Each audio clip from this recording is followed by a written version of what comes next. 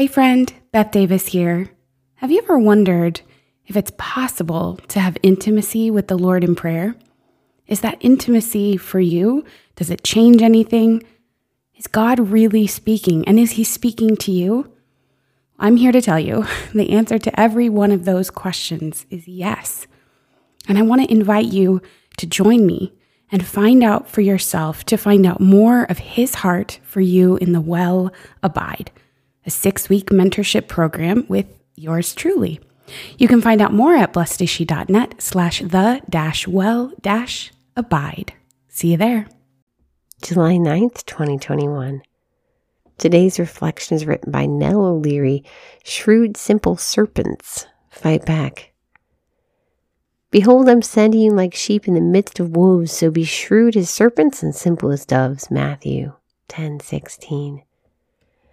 I entered the back of the lecture hall, unsure that I should be there, but the flyer dangling from the poster board in Falwell Hall had stated it was a free lecture by one of the university's renowned fiction professors, and I was, after all, an English major.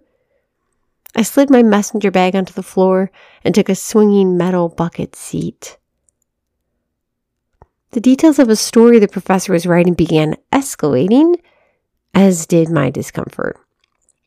Casual turn of phrase here, little joke there, the hall snorting at the notion of brutish writing, and my neck was burning. I felt that nauseating need to leave before I heard more details about his intimate life, but I was boxed in by a whole row of other students. I feigned an urgent bathroom need using the universal hand signal for emergency, both palms raised, eyebrows lifted, mouth ajar, and escaped. Later, I ran to that same professor in a social setting. "How'd you like the description of my novel?" he asked, slurping a drink. I didn't, I flatly responded.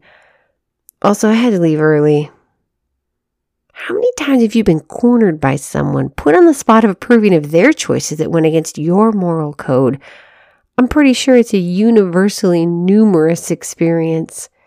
Could I have stood up and denounced the guy right on the spot? Sure, I guess, if I want to be dragged away by security.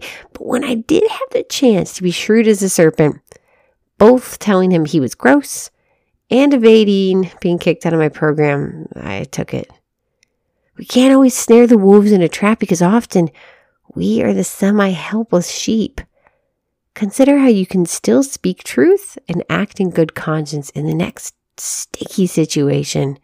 Prepare your mindset to be shrewd but simple, and I'll be praying for you.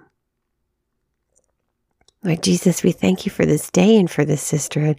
Help us to be true to you and what we know is right and cunning at the same time. We ask this in your holy and precious name. Amen.